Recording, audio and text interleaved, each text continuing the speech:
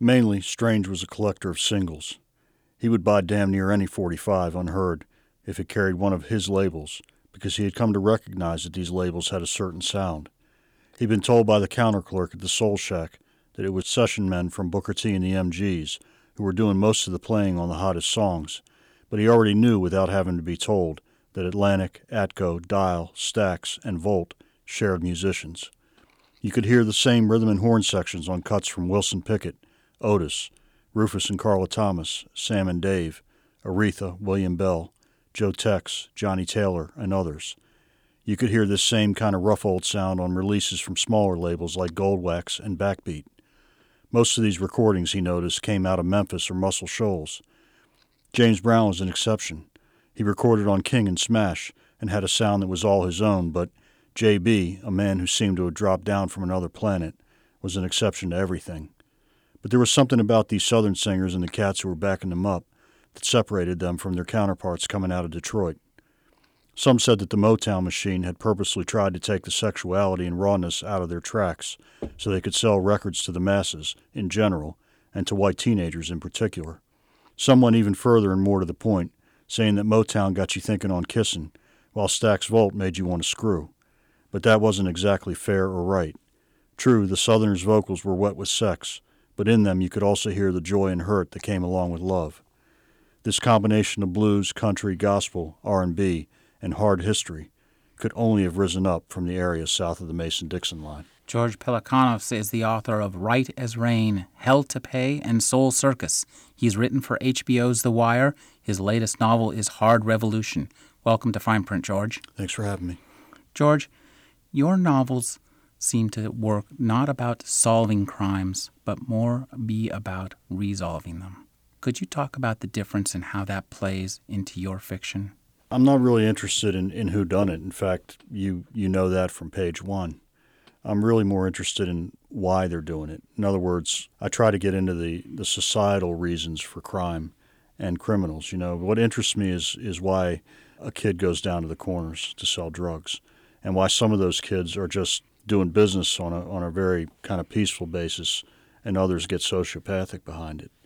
And so it's really about that. It's about what's going on in society right now that's making these things happen. It struck me that your novels are novels not so much of crime, but of economics and the result of the economic situations encountered by the characters. Yeah, I mean, there's a reason that all of this is going down, and one of the reasons is just a simple accident of birth. It intrigues me that two people can be born in different places and their lives can turn out so differently because of just an accident. And it's not a surprise that the way their lives go. I mean, you've got children who see images all the time on television, for example, of people who have things, and it's all about getting things. It's about getting that Benz. It's about getting the jewelry and the best-looking women and all that. And they're not being advanced properly through school. They're not being educated properly. They don't have, in many cases, they don't have any kind of example at home. A lot of these kids don't have fathers around. A tremendous amount of them don't have fathers around. And so they go down to the corners to find their family. You know, it's not about selling drugs. I mean, drugs is just a MacGuffin. They're looking for a place to belong and to get these things that they see that they supposedly need, that they see every day in these images. And the result of the drug war on the economy trying to be created by these people, it doesn't help them, does it? You know, the drug war itself it's just a phony political thing. And in fact, there's people who don't want to see this problem go away because there's a lot of money in that drug war. It comes back to economics then, doesn't it? Yes. Let's talk a little bit, let's back up a little bit and talk about your writing. When did you start writing and why? Well, I started writing when I was 31 years old. I had wanted to be a filmmaker for most of my youth, and in fact, I went to the University of Maryland and I got a degree in film. But by chance, I took a course there in crime fiction from a guy named Charles Misch, and I took it as an elective to try and it looked like an easy class, honestly. I wasn't much of a reader. And Mr. Misch turned me on to books, specifically crime fiction. And the reason I wasn't much of a reader is because I had yet to find a kind of literature that spoke to my world, which was I came out of a working class background. And most American fiction is about people who win. It's about success. And Mr. Misch showed me that this was a valid form of literature that was not about people who won all the time. It was about people, in fact, who very often stumbled and achieved small moments of sometimes inglorious redemption, but redemption just the same, and then went on with their lives just as if nothing had happened, And it inspired me. But I didn't know what to do because I wasn't a writer. I'd never taken a writing class. And so I just lived my life for the next 10 years after college, still working the kinds of jobs I'd always worked, working in warehouses and bars and kitchens and so on. But in that period, I was reading a lot of books. I was focused on, I wanted to write a book. I decided I'm going to do this. And so I read books. I read probably 2 or 3 books a week for 10 years. And I finally sat down and wrote one when I was 31. Now, how did you find publication of that book? Well, I didn't know anything. I was very naive. So I did try to get an agent, couldn't get an agent. And I got a copy of the Writer's Market and book, and I sent one manuscript off to one publisher because in that book it says no simultaneous submissions. In other words, don't send a bunch of manuscripts out. You can only send them out one at a time, which isn't true, by the way. Because the reason they say that is they don't want the publishers to get into a bidding war. And publishers say that, no simultaneous submissions. It also says in that book, don't bother the person that you're sending it to. Don't call them up and say, what do you think of my book? So I didn't do that either.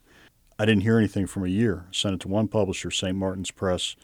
It landed on the desk of a young guy named Gordon Van Gelder. Very fortunate. Guy who was roughly of my generation, who understood what I was doing, which was like a punk rock detective novel. And Gordon bought the manuscript off the slush pile, and I was on my way. As a punk rock detective novel, could you tell us a little bit about your character that you created in that novel? The guy Nick Stefanos was pretty much my alter ego and remains so, but in the beginning he was closer to me than he would ever be again. He was just a guy who had a job that he didn't like. He was into music, he was into partying a little bit, and just basically kind of stumbling around and having fun. And then he leaves that job to go in search of a lost kid. And in effect, he burns down his whole life to do so, which is what I did when I wrote my first book. I mean, I just totally started all over again. And Stefanos, in subsequent books, goes in a different direction than my life did. He actually goes to the bottom. But I found something that I was passionate about finally for the first time in my life, and my life got better, actually.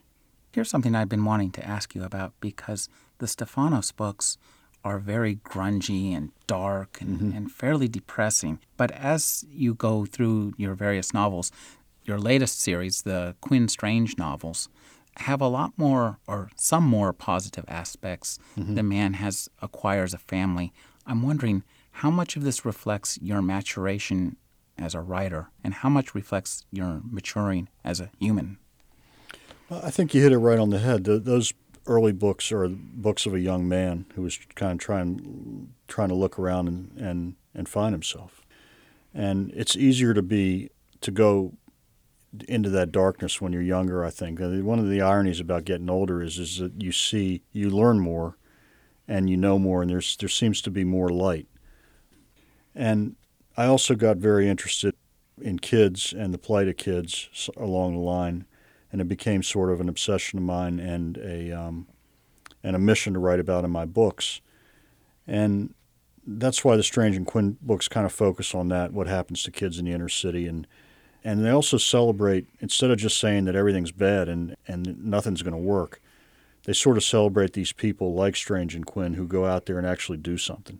They are in the cities. They're coaches, clergy, church groups, synagogues, all sorts of people in the community take this on for no kind of reward other than just to help kids out. And I try to bring that to light and celebrate it as well, yeah. It's quite well done in the Quinn Strange novels. That would include Right as Rain, Hell to Pay, Soul Circus, and even your newest novel, Hard Revolution, to a certain extent. It's interesting that you do divide time between the losers and the drug abusers and the gangbangers and those kids who are being rescued by Derek Strange and Quinn. And that's equal time in the novel as well. Could you talk about that, achieving that balance? I'm trying to create a fully fleshed out world. And you cannot do that just by being in the head of your protagonists or your heroes. You've got to go into the heads of the bad guys too. And again, I have a positive look at these people in the sense that I feel like we all started out the same way. I don't believe in absolute evil. And even my guys that you might hate in the beginning of the book, towards the end of the book, it kind of turns a little bit because once you get into their thought processes and you look back on their lives, you can see how it happened. I believe that everybody was held by somebody when they were a baby at one time, and we all started out equally, and then something happens. So I'm just trying to present this full world, and maybe, hopefully, when you're driving down the street in those areas, you might look at people in a different way. One of the interesting things that I find about your novels is the language that you use.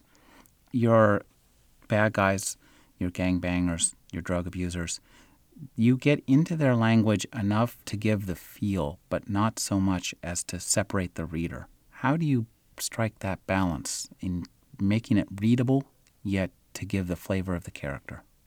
I try to give everybody an individual voice, and instead of the mistake that I see in much writing and television and movies and so on is you can tell when the writer just looks at somebody and says, well, this is a black guy, he's going to talk this way, or this is a drug dealer, he's got to talk this way. And I try to figure out who these people are, where they came from, their familial history, and then I start hearing their voices, and their voices are unique.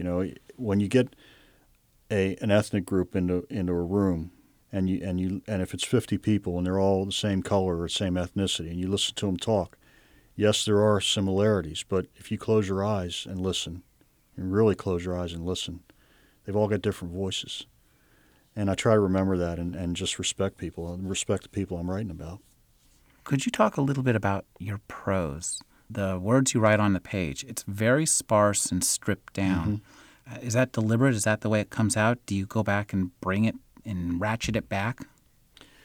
Yeah, I do. In rewriting, I try to make it even leaner. That's the goal. I want it to be almost repertorial, and I try to keep my voice out of it. I try to keep my politics out of it. If it becomes florid at all, I cut back on it.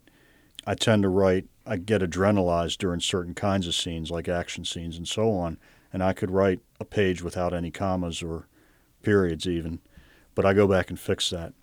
And what you're trying to get to is, and what I first got from the pulp novels of the 50s and so on, is this kind of rhythm that's almost musical.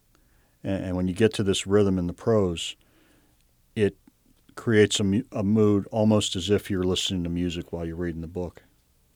Well, music plays an important part in your books, doesn't it? Yeah, absolutely, yeah. Could you tell us a little bit about how music functions as a background? Do you listen to music when you write, for example? I listen to instrumental music. I'll listen to jazz, electric jazz. I listen to a lot of movie soundtracks, Ennio Morricone, Lalo Schifrin, people like that. And I can't listen to vocals while I'm writing because the vocals collide with the words that are going through my head, the dialogue. But I think if music is used correctly, it can define character, first of all. What people listen to can define their characters. And it can also really add richness to a scene. There's a scene in Hard Revolution where Strange goes to a house party near Howard University, and he runs into his old girlfriend, a woman he's been in love with since she was a little girl. And you can sort of feel it building by the songs that are playing in the party, but then when Otis Redding comes on the box, they actually come together. If you know Otis Redding, you can imagine that this beautiful music, this beautiful positive music about love could really bring two people together, and I think it works in that scene. Now, your new novel includes a CD, doesn't it?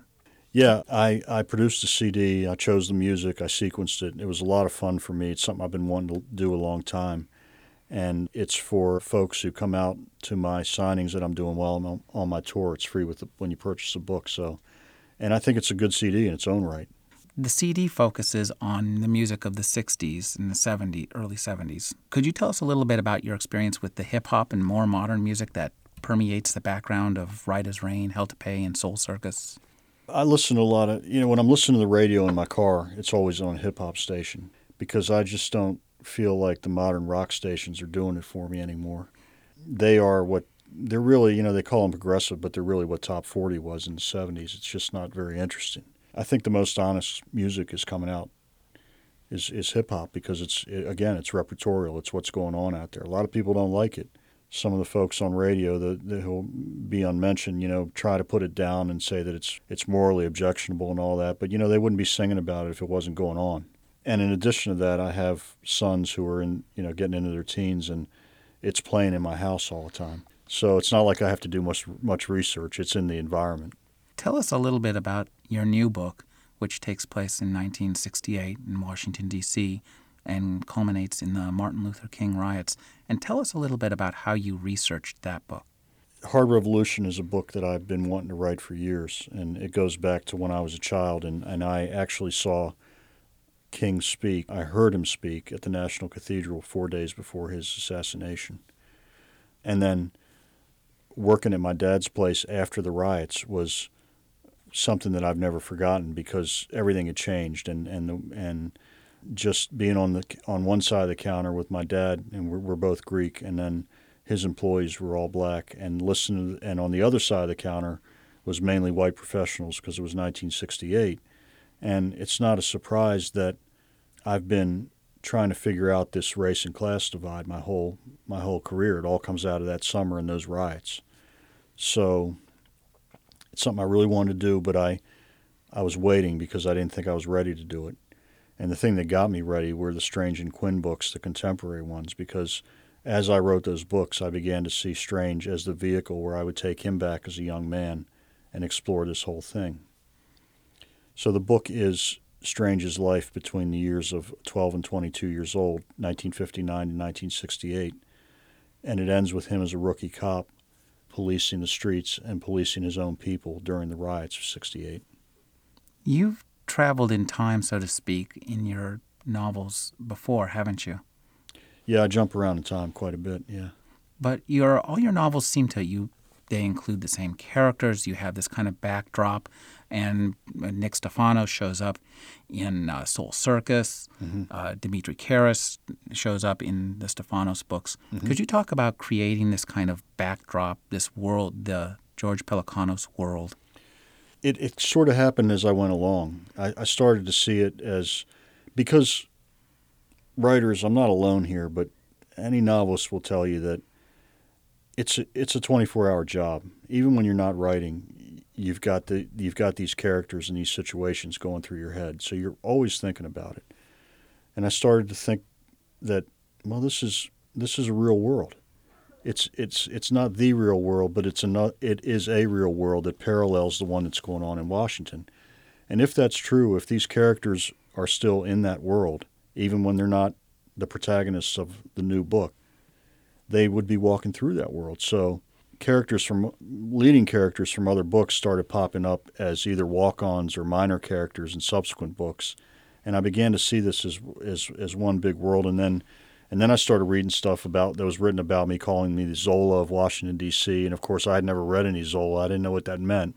But I think he did that for Paris. It was this huge world populated by all these characters he had created that kept reoccurring in the books. And all it does for me is it broadens the possibilities.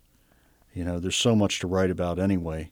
But now I've got all these people that are still alive, and they're never buried. They always have the possibility of showing up. One thing that really interests me is your picture of Washington, D.C., because it's just not like any other picture of Washington, D.C. that you're going to see anywhere else. Mm-hmm. Could you talk about that? It's the side of the city that's never been actually come out in novels before, or really in any of the popular arts. When people think of Washington, they think of the federal city. If it's a thriller, it's about some general with his finger on the red button. Or it's the West Wing, and it has nothing to do with the city I grew up in. You still hear to this day people say, Washington's a transient city, but it's not at all. There's a very small percentage of the population who come and go every 4 years, hopefully, or sometimes 8 years. And the rest of the city has been there for generations. They came up from the South. They've stayed there. They've made their lives there. And my intent is to write about those people that, Ellison called the invisible man. Community is really important in your books, isn't it? And I'm wondering how much it stems from your own residing in Washington, D.C. all your life. Is that? Yes. And, I live in the neighborhood I grew up in. Wow. Yep. Could you talk about the part that community plays in your books and in your life? Well, we've made a life there, my family and I, and I've never wanted to go anywhere else. There's just too much happening there that feeds what I do. And Washington is a place where, just take the racial issue, for example, and the class issue. It's a place where you can get into a discussion every day with the people who live there if you want to. I'm talking about a passionate, heated discussion. If that's what you want to do, just over the fence, it's always in your face. And I've been around places that in the country where they claim they don't have those kinds of problems, but they're just not spoken about. In D.C., nobody's afraid to speak about it. And I think it's great. And for a writer, it's just fodder for the books. Could you talk about the new plague of marijuana that you talk about in your books, the hydro, which seems to fuel the Quinn Strange trilogy, and methamphetamine for that matter? Yeah, marijuana was starting to get pretty prevalent. There was a time, believe it or not, in the not-so-recent past where you could have up to 10 pounds of marijuana in your possession, and it was a misdemeanor. So, and I think it's now 1 pound, which is still a lot of pot, you know. And by the way, I'm one of those people that doesn't think that there's anything wrong with, marijuana should just be legalized anyway. That's just another political scam, right? And it's an act of cowardice on the people who won't do it. But anyway, what it means to the drug business is that people finally got hip to the fact that, well, what am I dealing heroin or cocaine for if I can have all this pot and just be out on the street the next day if I get busted, right? Wow, now that never occurred to me. And so marijuana got real big in D.C. again. And the problem is because it's illegal, you kill somebody just as dead over a marijuana beef as you do a heroin or a cocaine beef. Again, it's not the drug, it's the illegality of it that causes the violence. So it was just a phenomenon. And then hydroponic grown pot, of course, is much more effective on the head, let's say. It's better pot. It's purer and you need less to get high and so on. Could you talk a little bit about the kind of research you do to write your gritty, street-oriented scenes? It's all over the place. I do a lot of, for a book like Hard Revolution, I did a lot of newspaper. I went back in the morgues of the libraries, and I got into the newspapers. And what you do there is you're not just trying to find out the news of the day or read the news stories. More important than that is you go to the advertising, you go to the movie listings, and what bands were coming through town at the time, and what happens is you begin to see what people were wearing, what kind of cigarettes they were smoking, what they were paying for them, what liquor they were drinking, and so on, and you start to build a world. Now that's just the beginning. Then you go out and you find people who will talk to you and be recorded. With a book like this, I went to people who had participated in the riots, teenagers at the time who are now mostly respectable middle-aged people with families and grandchildren and so on. And I talked to black cops and white cops because there was a different perspective there. And also greasers from the late 50s, early 60s. I just ran the gamut. I did a lot of research and I got a hell of a lot of material. For the contemporary novels, I'll actually go into the places I'm writing about. I don't go in there with a tape recorder or a notebook. I just go in and I kind of listen to people and it can be just sitting at the bar quietly and having a beer. Or it can be the hard stuff, which is riding with cops. I've done undercover drug busts, that kind of stuff. I've ridden with private detectives, parole officers. I've had people call me who've been in the life, drug dealers who've said, listen, I used to be there. I'd like to talk to you about it. I'm straight now, but I just want to get it out. And I've done that too. So there's all sorts of things. But what you really got to do is if you want to get into these kind of books, if you want to write these kind of books, I feel that you got to go out and feel the dirt in your fingers and breathe the air, because if you don't, it's going to show up in the work. Could you talk a little bit about your dialogue? Does this come from your tapes? No, this just comes from... See, I lived a full life before I became a writer. I was 31 years old when I started. But before that, I had worked in a lot of places where I was thrown in because of the class that I came up in and working in my dad's place. And then from there, sales floors, warehouses, bars, kitchens, it just goes down the line. I was thrown in with all sorts of different people from different backgrounds, different classes, different races. And I just listened to them. And I wasn't because I was going to write a book someday. It was, I didn't have those jobs because I was an archaeologist. I had those jobs because I was trying to pay the bills. And I was very fortunate to have lived this full life and to experience all these things before I sat down to write a book, which I strongly feel is the problem with a lot of American fiction is that people who are writing the books they technically can write. They don't have anything to write about. Let's talk about American fiction. Let's talk about crime fiction first. Your books aren't whodunits. You already know whodunits. You see it done. It's more like a what's going to happen as a result of it being done. Yes. Do you see yourself in the mystery genre? You're certainly marketed there. I'm a crime writer, proudly. I'm not a mystery writer. And I wouldn't be ashamed of it if I was, but that's just not what I do. Could you talk about the relationship of what you write to literature and tell us a little bit what you think about what's contemporary literature and fiction? I think succinctly, let me just say this. There's only good books or bad books. That's the way I look at it. And neither Harold Bloom nor Stephen King can really decide that. They can go back and forth all they want, but ultimately the people are going to decide it 50 years from now. Will they be reading Harold Bloom or will they be reading Stephen King? Now, I don't know, and neither do they. Only time's going to tell that story, right? And the only thing you can do as a writer is try and write the best book you can. So I try to stay out of that discussion because it's all conjecture anyway, right? That's the goal. I mean, most of the serious writers I know, if you ask them what they're trying to do, they're trying to leave something behind, prove that you existed, you prove that you were here. And that's what the books hopefully are going to be. Tell us a little bit about men and women in your books. I've had noticed that the men do not trend towards monogamy. Yeah, well, they generally don't trend towards monogamy in life, so it's not a real natural thing to do. And if you study it, and you're talking to somebody who's been with the same woman for 25 years and wants in all my power to be the man that I should be. So, but I just find it interesting that men have such trouble committing. And I try and write about masculinity in an honest way. And sometimes when you're writing these multiple viewpoint books, it can be brutally honest because I go right into people's heads. You can have a scene where people are having a conversation, and then you can italicize the man's thoughts, which are totally different from what he's telling a woman.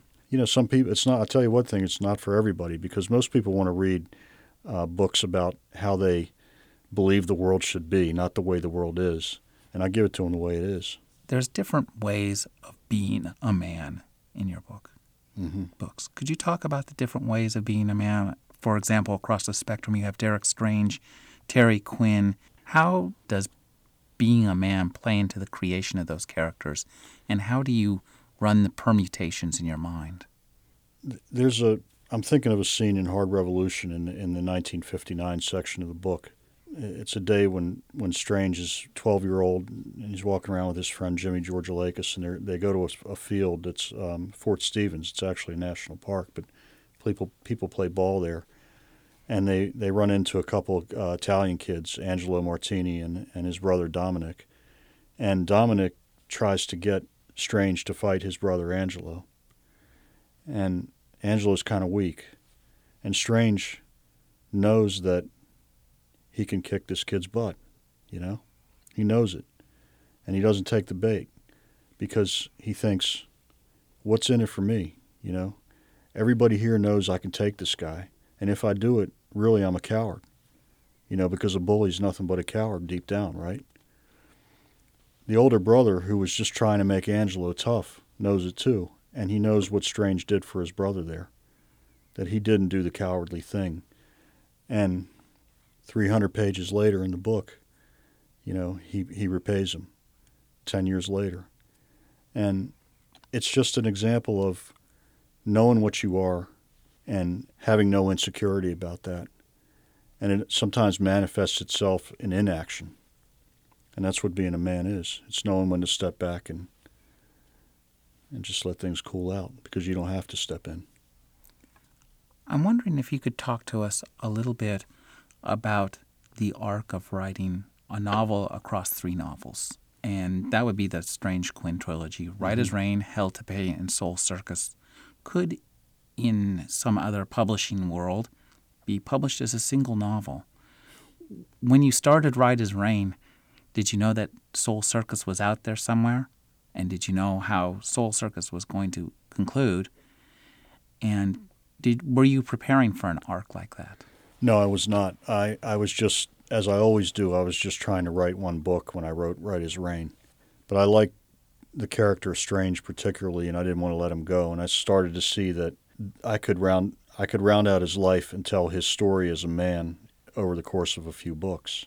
The ending of Soul Circus, which we won't reveal, but it's been much discussed, comes about because of Quinn's inability to change. And that, again, I didn't know until I was halfway into the book that was going to be his road. Could you talk maybe about how you developed the characters from book to add layers and add more to it? And did you know all of Derek's past? Did you know essentially what had happened in Hard Revolution when you wrote Right as Rain? Absolutely not. What I was doing in those books was I was planning clues for the book that I had yet to write, but not just for the reader. I was planning clues for myself to try and figure out what I was going to do when I finally got to that point where I had to write that book. And, you could say that I got lucky because it all fell into place. You could also make a mistake doing that because once you've committed it to print, you can't undo it. And so the introduction of the character of Granville Oliver in the second book, Hell to Pay, was very helpful because I knew that would somehow, at that point, connect to the 60s book, which takes place 35 years earlier, and that would be the way that I would bring it back around and actually give a complete picture of Derek Strange's life. For a guy who writes books where there's just tough, what stands out in your books is the tenderness. Yeah, I think so. Let me give you an example that's not of my books. Is a picture that was very influential on me in my career was The Wild Bunch. And everybody talks about the violence in The Wild Bunch, as they should. It was startling. But what I remember most now and what I love most when I rewatch that film is the scenes in Angel's Village. Those kind of beautiful scenes where they go over to Mexico and you could see the beauty of his life, and there was a counterpoint to all the violence in his life. And the scenes that I remember from this book, Hard Revolution, are the ones like the house party where Strange runs into his girlfriend, and the scenes with his mother, and when they're in the kitchen and she's got the birds outside the window and she's taped the cardboard to the window to make sure that nobody disturbs the birds in the nest. And I think that's what stays with you is these human scenes. I want to get to a different part of your career. Your career as an independent filmmaker and producer.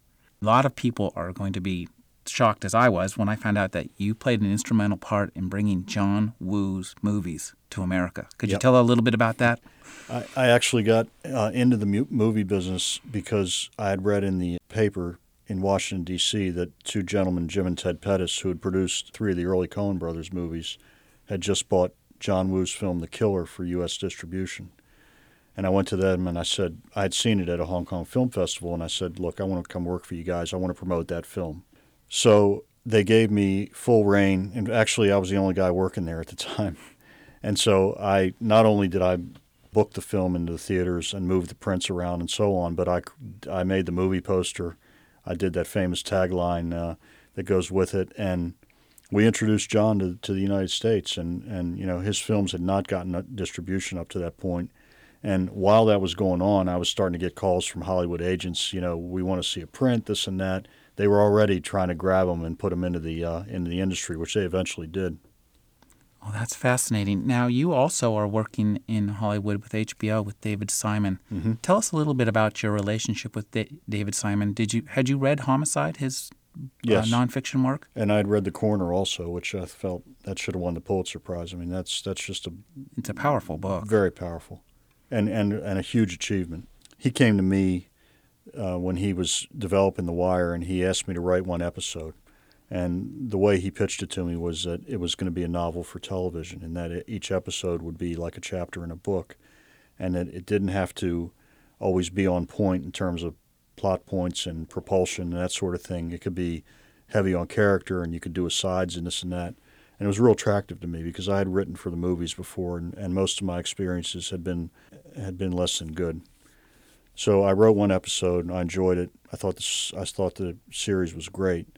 And last year he asked me to come on as a full-time story editor and write a couple episodes myself, which I did. And we're now preparing to shoot the third season, and I'll be producing this year and writing a couple episodes.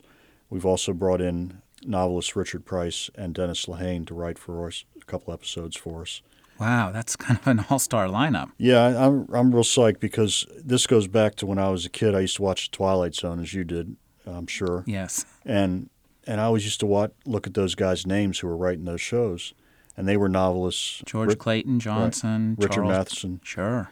And I always wonder why they didn't do that in television anymore, and why they don't do it in the movies too. Why don't they hire real writers? So we're doing it, and I think it's unprecedented because you're talking about some pretty heavy hitters now on the show. Those are some heavy hitters. We'll look forward to that.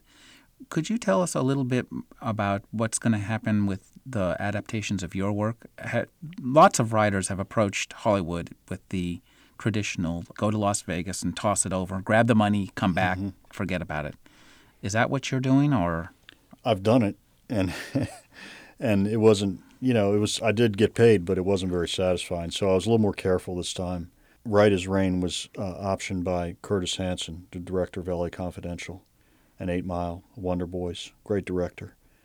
It's being written by David Benioff, who wrote the novel and the film The 25th Hour, and also Troy, which is a.k.a. The Iliad. It's coming out next month.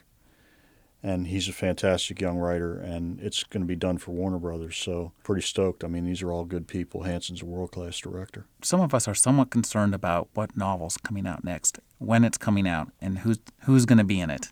The next book has been written. It's a standalone. It's about a guy who comes out of prison and gets a job as a dog policeman in Washington, D.C., and it's his relationship to his parole officer on one hand, and on the other hand, he's got some people in the neighborhood who are trying to draw him back into the drug trade. And the book's called Drama City. And will it involve any of our favorite characters? Will they walk through? You'll see a walkthrough from Derek Strange, yeah. Oh, good. Now, are we going to return to the world of Derek Strange? I think so. It's a hard character for me to give up because I think he's the best one I've ever written. He feels like a real man to me and a real human being, and I just don't want to give that up because once you have it, it doesn't always happen, and it's hard to let go of people like that. So there's more to write about Derek Strange. So, could you talk a little bit about how characters take on a life of their own? Well, it often happens in a book that you're writing a minor character, and they become so interesting that they kind of boil up under the mix and become a major character in the book, and you didn't mean for it to happen. And it's one of the reasons why it's maddening to some people, like my editors, but my books have so many characters in them. You might have 10 different people you're trying to follow, but it's only because they're interesting to me, and I think that they're going to be interesting to the reader.